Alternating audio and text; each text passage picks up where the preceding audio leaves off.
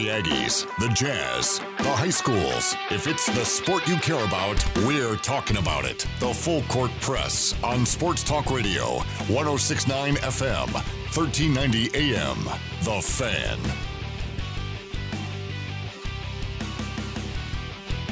Hello, everybody, and a happy Monday to you, May 11th, 2020. Ajay Salvesen, Eric Frandsen on 106 on FM, 1390 AM, and 106onthefan.com. Hope you're having a great day. Hope you've had a stellar weekend. Eric, how was your weekend?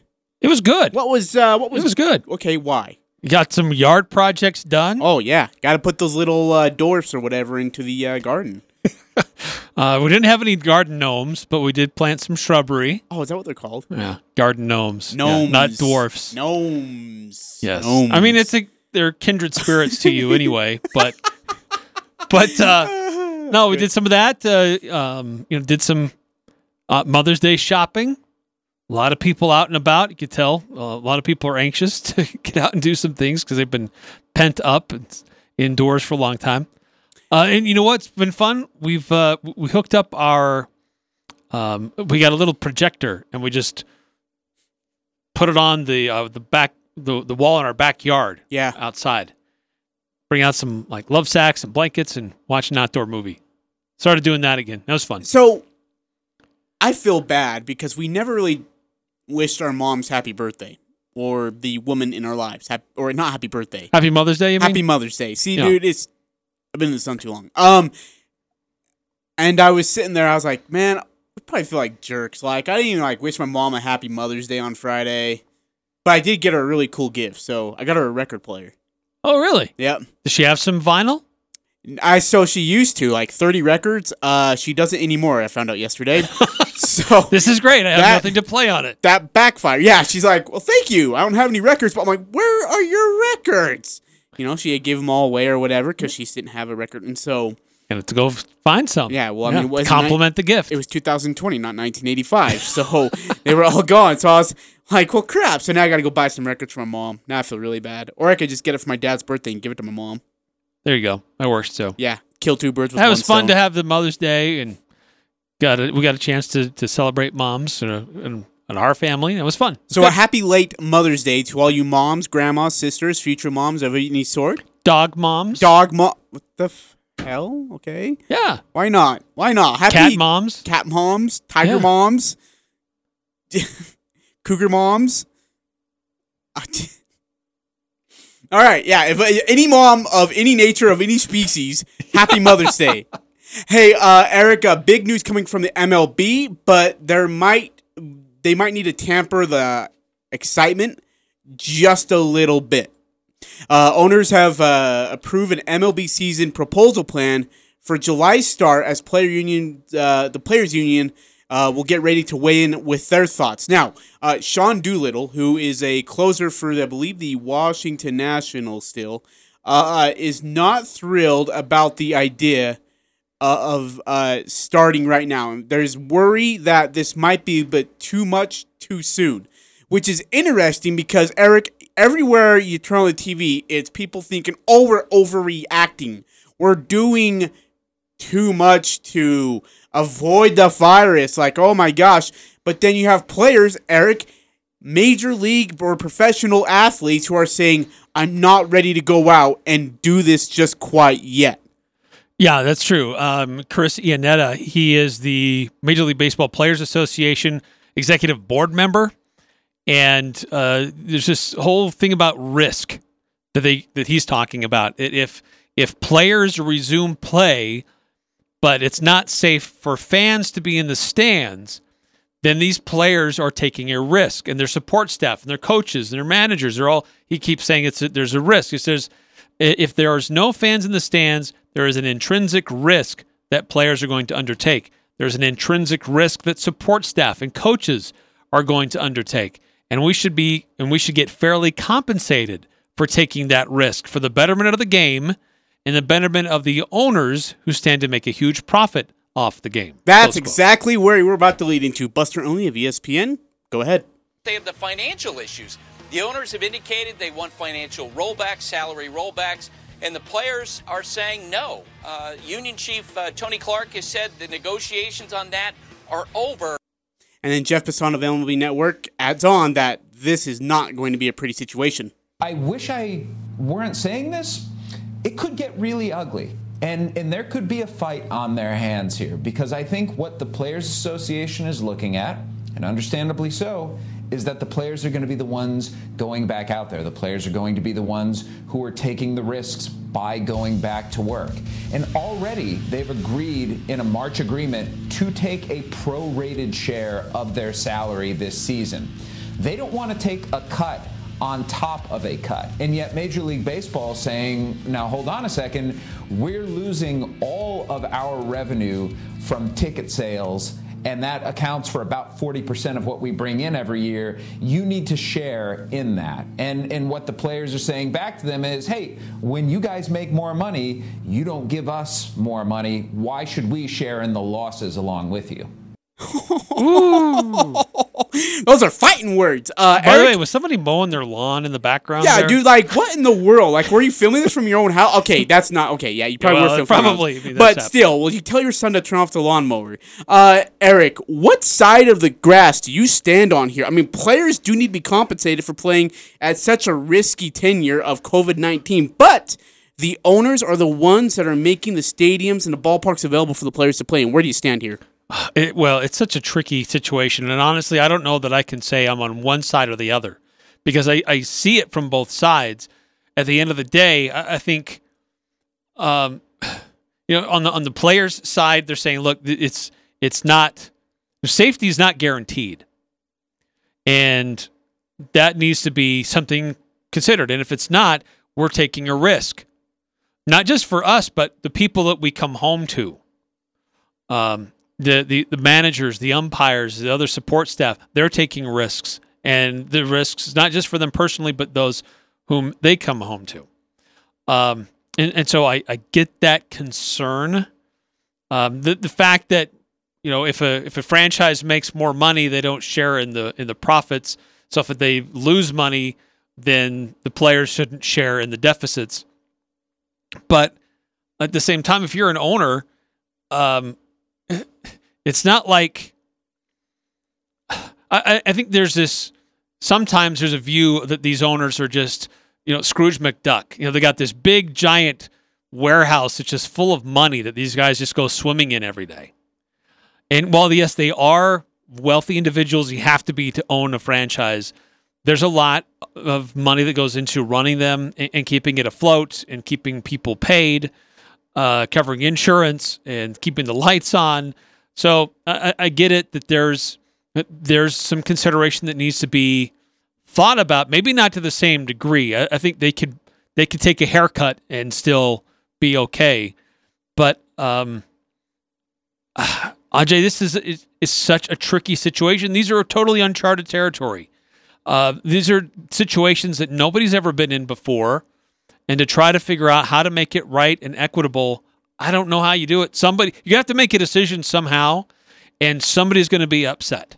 Interesting that you say that, actually. Sean Doolittle, who's a relief pitcher for the defending champions, Washington Nationals, he goes on this tweet thread that's so long, I'm not going to read it all. I'm going to point out some important parts according from a player's standpoint of the view and what they are looking for in this proposal plan. Here we go. Quote, bear with me, but it feels like we've zoomed past the most important aspect of any MLB restart plan. Health protections for players, family, staff, stadium workers, and the workforce that would require to resume a season. Here are some things I'll be looking for in the proposal plan. 1, because this is a novel virus, there is still so much we don't know, including the long-term effects. On top of respiratory issues, there has been evidence of kidney, intestinal, and liver damage, as well as neurological malfunctions, blood clots, and strokes. He continues, COVID-19 patients often develop lung scarring or ground glass opacities. These were found even in asymptomatic patients, and because the virus often affects both lungs, it can cause permanent damage, in some cases definitely a concern for an athlete. He continues, we've learned that you release the most virus into your environment prior to symptoms even showing. So how frequently will we be testing to stay ahead of potential spread and to mitigate as much risk as possible? And then finally, so how many tests do we need to safely play during a pandemic? And not just tests for players. Baseball requires a massive workforce besides the players, coaches, and clubhouse staff. Security, grounds crew, umpires, game day staff, TV, and media. We need to protect everyone. We need to consider what level of risk we are willing to assume. 80% of cases are considered mild, but what if a player, a staff member, an auxiliary worker, or a family member gets a case that's in the 20%, and they develop severe symptoms or chronic issues? One feels like too many. Finally, there are a number of players and staff who have pre-existing conditions that they are aware of, and likely more who aren't yet. We need a plan that seriously considers the increased health concerns of any players, staff, or workers who are at higher risk. Eric, this thread of tweets I've just read is what many other players, including Mike Trout of the Los Angeles Anaheim Angels, have shared in concern about coming back to play baseball, that there's still too much of a risk.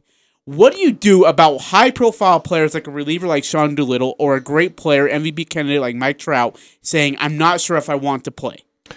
Yeah, it's tough. It's really tough. I think that really honestly, I think that Major League Baseball, if they want hope of having a season, they'll need to look at what the NBA is doing, find a neutral site, because some of these guys are concerned, like we're still going to have to travel to go to game and arena to arena. We're really opening ourselves up here to get this disease and get this virus, and that's it can be pretty bad. And they recognize they're young, they're healthy, most of them could fight off something like this, but as you just detailed, there's some evidence that it can affect other things and can still have some damaging results. So if Major League Baseball can't get their most powerful or most popular voices behind what they want to do, it's going to be ugly. And I don't know that you can even have a season. There was a conference call, and here's Jeff Passan on that MLB conference call. What's expected to come out of it is going to be potentially controversial, inevitably going to change the course of baseball, because it is going to be the plan, or at least the framework of a plan, for baseball to come back. And out of all the teams that are affected the most, Eric, plug your Chicago ears. Cubs. Watch the Chicago Cubs. What you're hearing is they are having a financial crunch because ownership bought a lot of the land around Wrigley Field. They are hoping, of course, that people would go and use some of the facilities they have there. They haven't been having income, of course, in recent weeks like other teams, but they have a number of veterans on that team nearing contract crossroads. For example, Chris Bryant, the third baseman. Other teams heard he was available during the course of the winter. If, in fact, the Cubs wind up having to move some money, then Chris Bryant would be one candidate.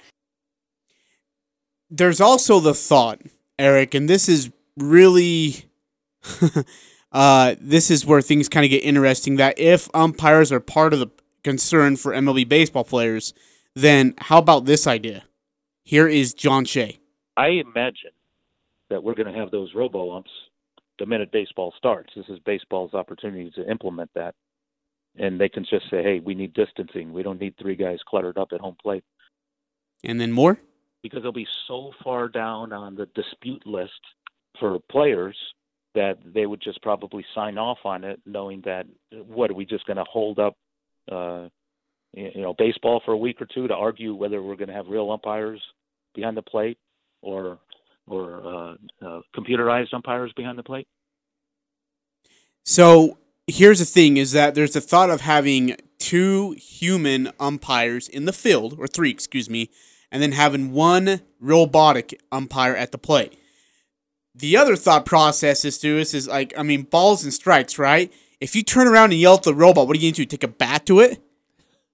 Like that, so does it actually allow where the robotic umpire says strike three, you turn around and you look at the robot and you're like, it's not even worth arguing with this thing. I'm just going to scream at it, but what is it going to do? Well, I don't know about that, because I don't think there's really going to be a physical robot there. I think it's all based on the angle of the camera, and you maybe just have some lights and a sound that tells you if a ball is strike. Is that going to work, though? Do you trust that? Well, I don't know. Because there is certain element of, each player has a little bit different body build and different stance, and maybe that changes what that strike zone might look like. But at the same time, boy, if you have the technology Might that as can well use eliminate it. some human error, Yeah. got to look at it. But what concerns me is how does it judge a play at the plate? Oh. What if the catcher, the way that he stands to block the plate, or the way that the player coming through comes to see it, is obscures the vision of the robotic ump, the camera angle. I guess you have multiple angles, and sometimes those are reviewed anyway. But yeah, I don't know. Maybe this is the time. Just like the NBA, considering there's this proposal floated around about shifting the start time for the NBA, and this just provides time to make that happen. Maybe this is the catalyst to finally get Major League Baseball to adopt robotic umps. I don't know, man. It's still kind of scary. Like you said, like a play at the plate. How quickly, and the question is how quickly do they respond? There's a lot of questions to it more than there is answers. If you have a home plate umpire there, it's there. There is human error, but that's sports. That's part of the game. That's how it is, and that's what makes it. It's raw and it's maybe frustrating, but that's the beauty of it as well. Having a robot there, I think, puts in more questions than it does answers. Well, here's the other thing about Major League Baseball. Interesting study that was done by Major League Baseball and a couple other groups that came together, and they completed over 6,000 surveys of employees in 26 different baseball teams and their organizations. 5,754 samples were obtained in the United States on April 14th and 15th. There was a 0.5% false positive rate, so pretty narrow, pretty slim false positive rate. In all of that, and by the way, there was an organization in the state of Utah that participated in this. In all that, just 0.7% of Major League Baseball employees tested positive for antibodies. So it's a small number, but it is taken as somewhat of a positive news, though, that there's a decent number of people that have had it and didn't know they had it. And they've recovered from it.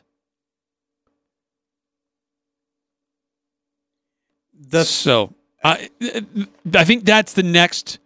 Really, that's the next wave in all of this, is that more testing, especially to see if people have had it and they've already fought it and are now immune to it.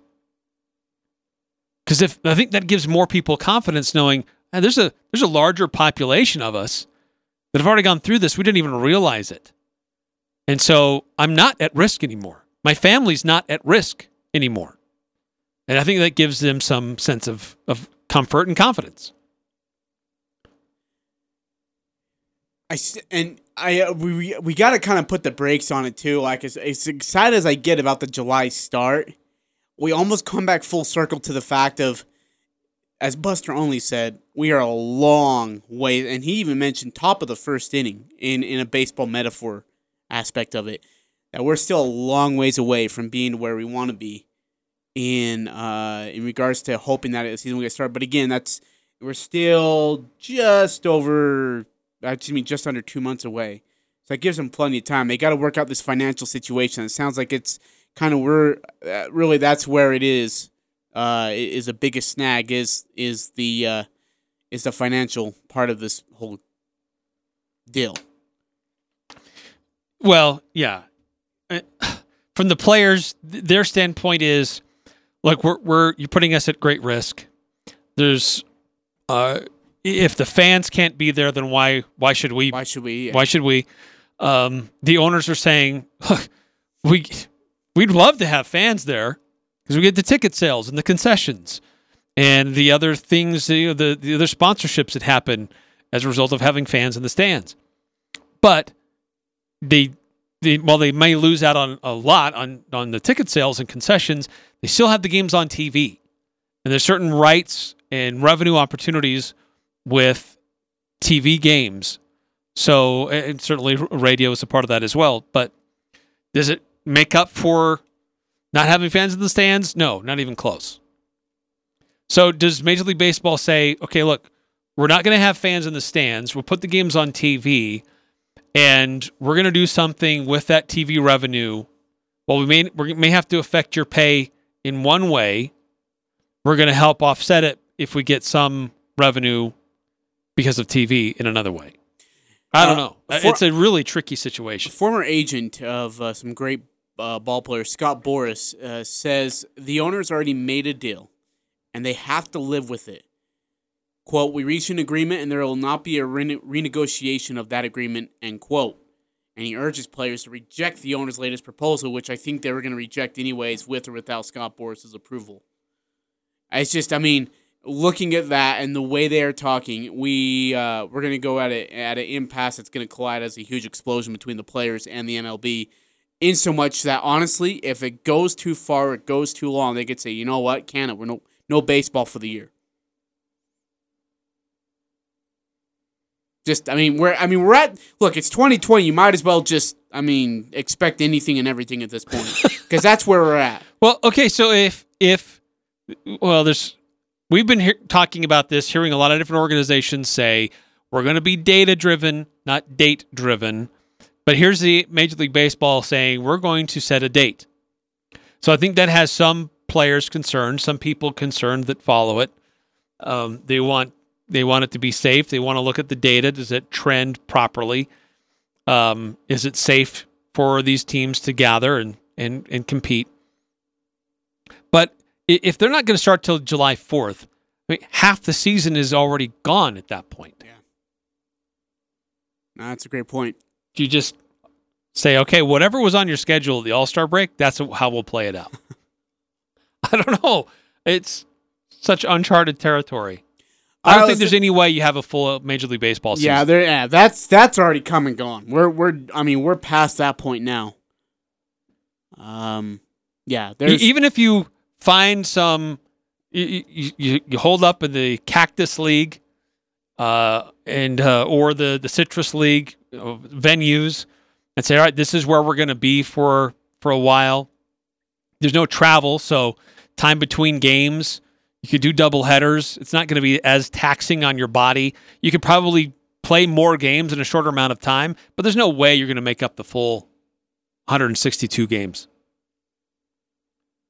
All right, let's go ahead and take a break. Coming back, the Utah Jazz are back in practice facility doing some voluntary workouts. We'll get into that. It's breaking news came out at just about as we were starting our show. We'll also get into some other NBA news going on. Speaking of contracts and financial situation, the NBA is working through their own little contract negotiation situation, but it's where a loophole has been found and that the CBA actually just might be flawed. We'll explain what we're meaning here. Eric Frandsen there, I'm Ajay Salvesen. You're listening to the Full Court Press, 106 on FM, 1390 AM, The Fan. That's all. It doesn't matter who you root for. The Full Court Press has all the high school sports covered. The Full Court Press. Connect with us on Facebook, Twitter, and online at 1069thefan.com.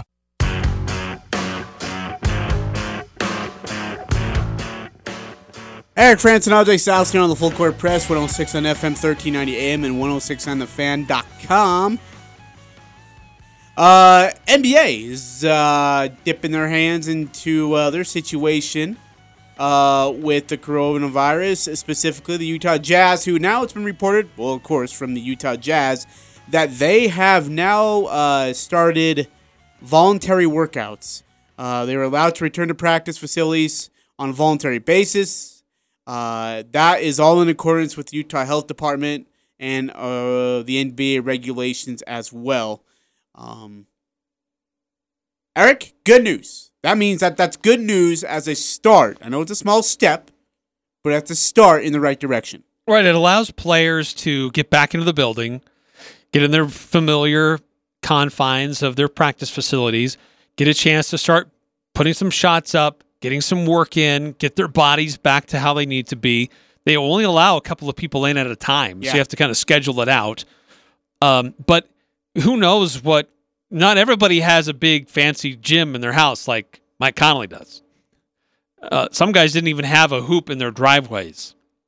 Some guys were trying to find a church or a neighborhood where somebody might have had a hoop to put some shots up, but even that's not really the same quality. So this is a good first step in getting players kind of back into an NBA mentality. But all that being said, Commissioner Adam Silver had that conference call on Friday with the Players Association, basically a call to all the players. They were able to be on that with him. And reports are that he was trying to be frank and honest with them. He didn't sugarcoat anything. No, he didn't. Oh, no. And said, look, this may be the biggest single challenge of our lifetime, basically, and saying that we're going to be in the billions of dollars lost so far. And a lot of discussions about, do you go to a single site venue to finish out the season? If you do that, are players going to be just stuck in hotel rooms the whole time? Player safety. It's a lot of players. There's players that are concerned, just like in Major League Baseball, that look, if it's not safe for the fans to be there, why is it safe for us? So, and there is report that there are two sites that they put the conferences in. One would be in Las Vegas, one would be at Disney World. That's just a report. That's a source, and there's nothing solidified that is what the decision is. But again, they're looking at, they just don't feel like it'd be really necessary to put these teams, having these teams stay at home, and then just traveling teams left and right all over the country. That's one thing that Adam Silver wants to avoid. Going back to the Utah Jazz workouts, as you mentioned, Eric, that they are only 4 players are allowed to be in the facility at a time, and that staffers and other members of the I don't know how to but staffers must wear masks and gloves, and group activities, including practices and scrimmages, are prohibited. And they said that the biggest goal, according to Dennis Lindsay, quote, the biggest goal is to have the confidence of the players and the staff that they can enter our facility safely, end quote. But it's just one small step. There's other options as they try to find ways to resume the season. The more we go on, the more I just think you go to the playoffs and get the season over with and just restart anew, whether that's in December or November or October for this matter. Yeah, I think you might be right. I think that the longer this goes, the harder it will be to complete the regular season. But, man, if I was one of those teams fighting for a playoff spot and I'm just on the outside and I had some momentum, or, of course, home court advantage doesn't really mean anything anymore right now anyway. But if I was fighting for a better playoff position based on my opponent, that's disheartening. That's frustrating. But as Adam Silver told the players in his conference call, the ultimate issue is how much risk we're all comfortable taking. And do you want to play basketball? Do you want to find a solution that allows us to play basketball? Or are there other issues at hand that we still don't have enough solid foundation answers to, testing available and things like that we just call it a day? But I think there's immense pressure from a lot of different sides to still try to have some kind of basketball and conclusion to the 2019-2020 season. Now, speaking of the NBA, they've also put an extension on their CBA, which, by the way, was due for, I guess, renegotiation or some fixer-upping or some spit shining, if you will. And they've decided to extend it, at least the deadline of it. And this is what it means, according to Adrian Wojnarowski of ESPN. There's some time now, a few months for the union and the league, to really go through and have a better sense of what the financial projections look like so they can take the salary cap for next season, luxury tax, and have a better sense of how they're going to adjust the agreement that they have in the collective, in the CBA.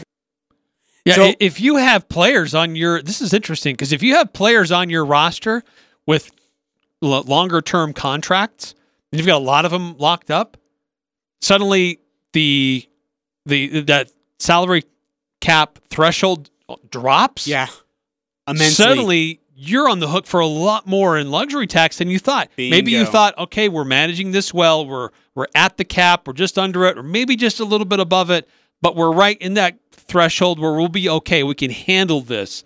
And all of a sudden, that level drops significantly. Ooh, man, you could be hit with a significant tax if if you already have these players under contract, it's not like you can move them or renegotiate their deals. Okay, so I'm going to ask you a question. Because that affects what you try to do in free agency, like who you try to go get. Bingo. Okay, that's exactly where I was about to get to. That's a great lead in here. In a normal year, the NBA and the NBA Players Association, they can calculate the new salary cap between the end of the NBA draft and the start of free agency. But this time, according to sources that told Woj, the league has heard that the urgency of teams to have those new cap and luxury tax figures before the draft because the potentially dramatic shift in figures will affect how teams approach deal-making at the draft. Here's my question for you. Does it kill teams who want to have big deals for those who are available for a max or supermax contract? Does it affect them, and how much? Oh, well, here's something else with Woj in his report on ESPN. He says, in the league, there could be 25 of its 30 teams trapped in this luxury tax that would explain it. Window. Wow. Based on projected payrolls. It says that could basically freeze or paralyze free agency, as he puts it. And so if you thought you were going to have, maybe you had an expiring contract, you had some players that you weren't going to re-sign, and you knew you had X number of dollars to play with to go fill out the rest of your roster or go make a play for a significant player, suddenly that totally changes your philosophy. Sure does.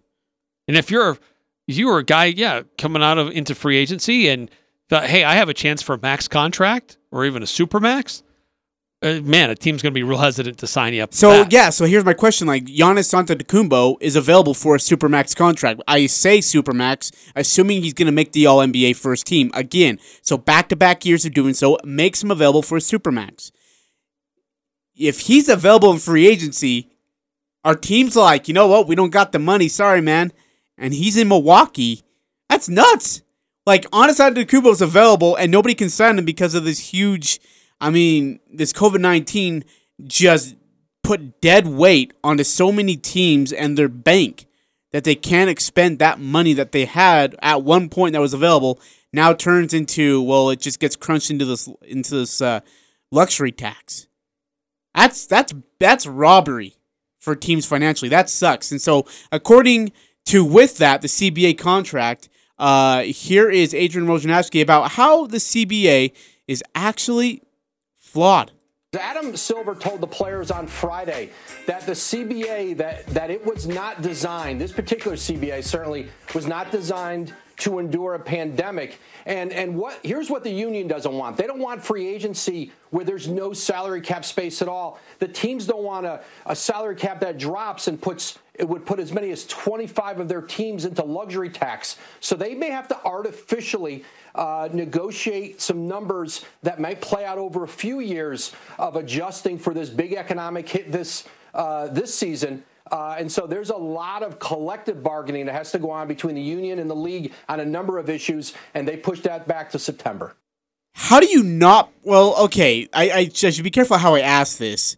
But when you're making a CBA contract, don't you put, hey, by the way, in case for some strange reason there's a pandemic, because it's been said numerous times that Adam Silver is one of those guys who's been able to vision ahead, look ahead, as a David Stern could, but more so in the modern era, Adam Silver could. Well, they do. They have what they call a force majeure. I don't know if I pronounced that properly. It's a French term.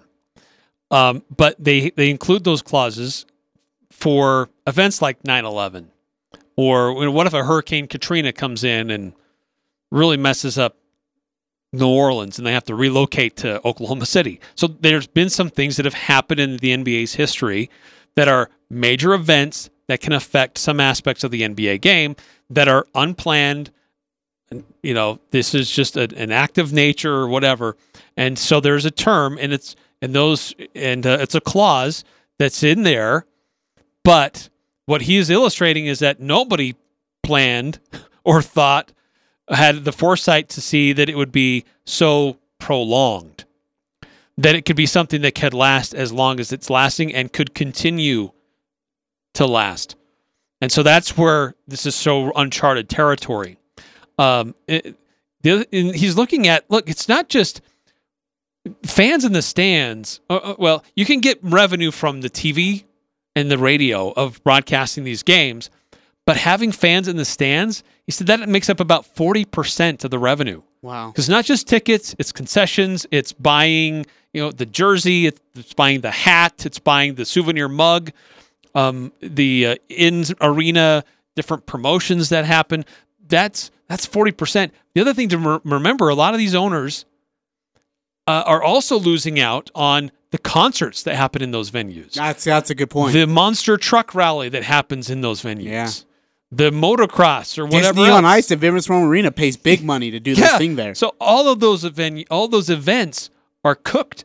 And so the owners and the managers of those arenas, who usually are the same people who own the teams, they're feeling that crunch as well. It's not just missing out on the games. So who is impacted more financially through the COVID-19? Baseball or basketball? Well, that's a good question because basketball had, 75%, 80% of its season? More than 75%, more like 80% percent of its season done in the books. Baseball hasn't been able to play one single game. And it could have half of its entire season wiped out before it even sees a game played, and that's still in question. So I don't think the financial impacts facing baseball are to come. NBA is looking at it right now because they should be wrapping things up and gearing up to the biggest. But it's the biggest moneymaker coming up. Moneymaker, part of the playoffs. Ticket sales are more, concessions are more, TV ratings are more. But baseball, they haven't done anything yet. Okay, so let me ask, and I know this sounds like a no-brainer question, like a duh thing, but I ask that sincerely because I'm kind of curious by how much it's affected by. Who's affected more? NBA in the playoffs or baseball for half a season, or baseball not having half a season with no fans? I don't know. I mean, I guess because the TV revenue for NBA is monstrous. It's big. Loaded. And like you said, concessions, fans, tickets, sellouts, all are a part of the income that organization receives. You get none of that now because you get no fans, so you have no concessions because it's not necessary. Now, TV's still there, but I can only imagine the punch in the gut it is for the NBA not to have that. And that's probably why the CBAs came up and why players are panicking just a tad bit because they feel like there's a loophole that the NBA or owners are going to find that allows them to not have to pay the players for X amount of dollars or for not playing for X amount of games. And for some players, they have that incentive in the contract that, for example, Mike Conley, that if he plays X amount of games, he gets $30-something freaking million. And he's only, I think, 8, 9, 10 shy right now. So if they go to the playoffs and they're swept in 4 games, well, then he doesn't get that bonus, which is just unreal. Yeah, certainly it is a heightened time for the NBA, NHL the same. Major League Baseball just getting started. But I think what's concerning the most is that Major League Baseball still doesn't even know. Yeah, that's a good point. Yeah, I mean, yes, they've come out today and said, all right, we're shooting for this. This is a date. We're going to be date-driven here. We're bucking the trend. Instead of being data-driven, we're going to be date-driven. We're throwing it out there. We're going to try to start on July 4th. But there's still a lot of concern that still might not happen. And that it could be stretched on even further. And more games get missed. More opportunities to sell tickets go out the window. Wow. So I think just the uncertainty in Major League Baseball is concerning to me. Because they haven't been able to do anything. At least the NBA had a wide majority of their season already in the books. I think what so many people forget with all this going on, and we've talked about it ad nauseum now, is the financial impact it has. I still feel like college football takes the biggest kick in the groin out of all of them if there is no fans, which right now is what we're staring at. No fans to start the season, whether it's non-conference in play or not. no fans at the games is just going to be such a hurt on so many universities, small and even Power 5 schools, that I don't know if they can recover, that they can actually get out of there without making budget cuts and taking out other sports. That's what's scary. Yeah. It affects what your scholarship opportunities are. That's true. Your coaching salaries. I didn't think about that. Right. Your small programs that have to travel a lot, and do those get? Do you put those on hold? Do you say, hey, look, we're only going to do certain tournaments? I don't know. I mean, it's hard. See, yeah, that's the other thing. It's like that's a great point you bring up. Like, what do you just say because we don't want Utah State to travel all the way across the country to Myrtle Beach to play in that tournament in South Carolina? Do you say, you know what, forget it, we're just going to keep you guys here, and we'll find regional games for you guys as part of that tournament to make up for it? Yeah, instead of going there, that's a great point. Instead of going there, maybe you stay in Logan and you play Southern Utah. You know what? It's we miss out on the RPI improvements of playing that, huge. But we save a lot of money in travel. Part of that RPI, by the way, is you're looking at Dayton as a maybe game, Pitt, Nebraska, Missouri, and you can't play those guys, and so it affects your RPI big time. So then you go from that, and no disrespect to Southern Utah, but you're playing Southern Utah, and that's not an RPI boomer like Missouri, like Nebraska, like Dayton is. By the way, speaking of the net ranking, yes. The NCAA did announce today they're refining that a little bit. They had like 5 different components, and they've trimmed it down to 2. So it's what they call the Team Value Index, which is based on results. If you beat quality teams, it gives you more strength. And the other one is Adjusted Net Efficiency Rating. And that's basically your strength of opponent, location for all games played. The strength of schedule apparently has also been modernized a little bit. So, by the way. All right, we're going to take a break. Coming back, parts 7 and 8 of The Last Dance aired last night. Good stuff, Eric. Yeah, and Las Vegas has already put out their betting lines for who they think is going to win the Mountain West in football. San Jose State. What kind of confidence do they have in Utah State? Or in San Jose State? They're close, I'll tell you that. Coming up. Northern Utah and Southern Idaho's home for sports. It's the Full Court Press on Sports Talk Radio. 106.9 FM, 1390 AM. The Fan.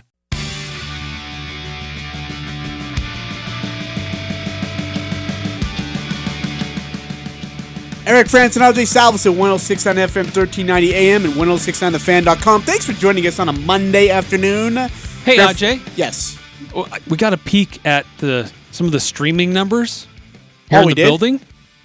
Oh, okay. Like how many people access the 106.9 The Fan online stream. And? We're trending upwards. Shut the front door. We've been making some major inroads here in the building. What? Yeah. We are? Yeah, it's really cool.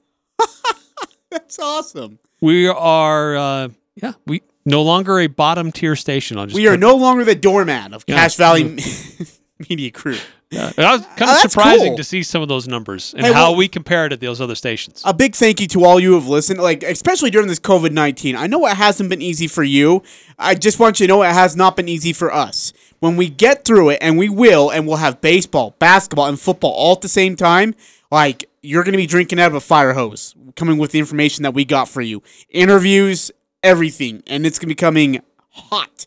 So thanks for sticking with us. You will be rewarded, I promise, at some point in the future with a lot of sports. Yeah, but really big time, as you said, big time thanks for those who are hanging with us and tuning in. And absolutely. Making it fun. We appreciate it. Eric, Utah State and the Mountain West, I guess Las Vegas is kind of getting in on the fun. Mountain West football coming up. Where does Utah State stand? Las Vegas Superbook put out their odds to win the Mountain West. And I'll be honest, I don't fully understand how these odds really work. I'm not a sports betting person. New Mexico and UNLV, 300-1 odds to win. So they're at the very bottom. They're tied for dead last. I'm going to work my way. Well, I'm going to go through everybody, but so those are the bottom. Who would you think is number one? It's going to be San Diego State. Wrong. New Mexico? No, I just said New Mexico's dead last. They had the farthest chance of winning the Mountain West title in football. Yeah, that's not going to be true. Oh, wait, in football. I'm talking football. Dude, I'm talking thinking basketball. Sorry. Okay, so it's not San Diego State. Reset. So, Boise State. Reset. New Mexico and UNLV, bottom of the barrel for football in the Mountain West. Okay, so I'm going to say Boise State. Boise State's number one. Yeah, interesting. New Mexico and UNLV both have new head coaches, but not giving a lot of respect for them. Number 2 is going to be either San Diego State or Nevada. Air Force. That Air would make Force sense. number 2. San Diego State number 3. Number 4 is a tie. Oh, this isn't going well for us. Fresno State and Hawaii. Oh, this isn't going well for us at all. Next is another tie. Nevada and Wyoming. Followed by Colorado State. Followed by Utah State. So that puts not us a lot of confidence in the Aggies going into 2020. What number does that put us at? What is that? 9th, basically. That's wonderful. San Jose State, New Mexico, and UNLV trail the Aggies. That's just freaking awesome. I don't even know what to say to that. That sucks. There's a new quarterback. There's questions at several different key positions. There's a new offensive coordinator.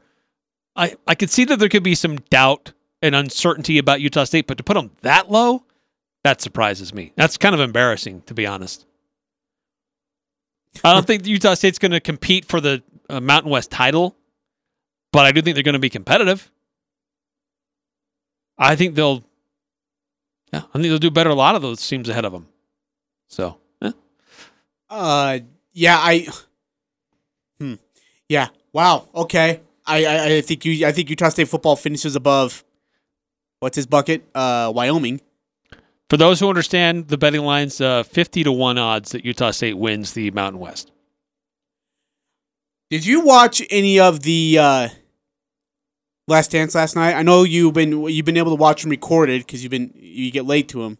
Was that the case last night? Yeah, with Mother's Day, we're doing some things. We did a little family movie night out on the porch, and we didn't get to see The Last Dance. So, got them recorded. I'll be watching them this week. Okay, so through the first 8 episodes so far, Eric, MJ's only got emotional once. And it was last night. In an episode where they talked about his father being murdered, the fact that people were pegging MJ as the reason his father was murdered, that he was the reason that his gambling addiction was the reason why he decided to leave the game of basketball by suspension, which was all incredibly false. MJ got emotional about none of those things. It was about who he is as a teammate that got him choked up. Listen to this. When people see this, they're going to say, well, he wasn't really a nice guy. He may have been a tyrant. Oh, well, that's you, because you never wanted anything. I wanted to win, but I wanted them to win and be a part of that as well.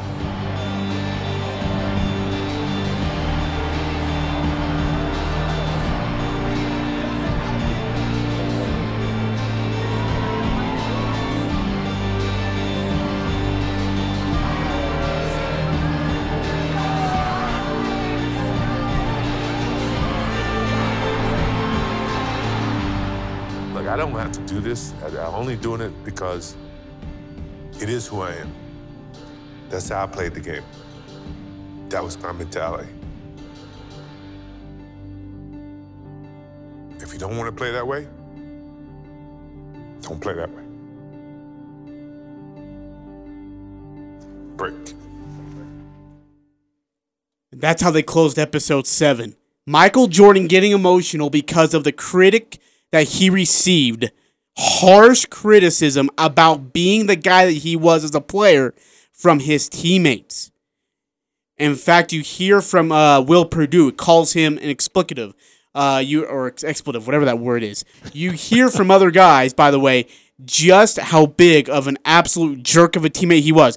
But he goes on to say, because I wanted it that badly, and if you couldn't get up to my level, if you couldn't be at my level, as he said, don't play with me. Yeah, tough because he was so unlike so many other players. Oh my goodness, in the was league. he ever? And he wanted you to be at his level. And as we've seen, it's near impossible to be at Michael Jordan's level. Which is exactly what two players said last night. They said, you can't get to that level. You can try, you can play, you can practice as hard as he does. You can't get there because Michael always gets a little bit more. But you know what? Because of that, he helped drag a lot of guys to NBA titles and rings on their fingers. Eric Frandsen Ajay Salvesen, thanks for listening to the Full Court Press. We'll see you tomorrow on a Tuesday evening.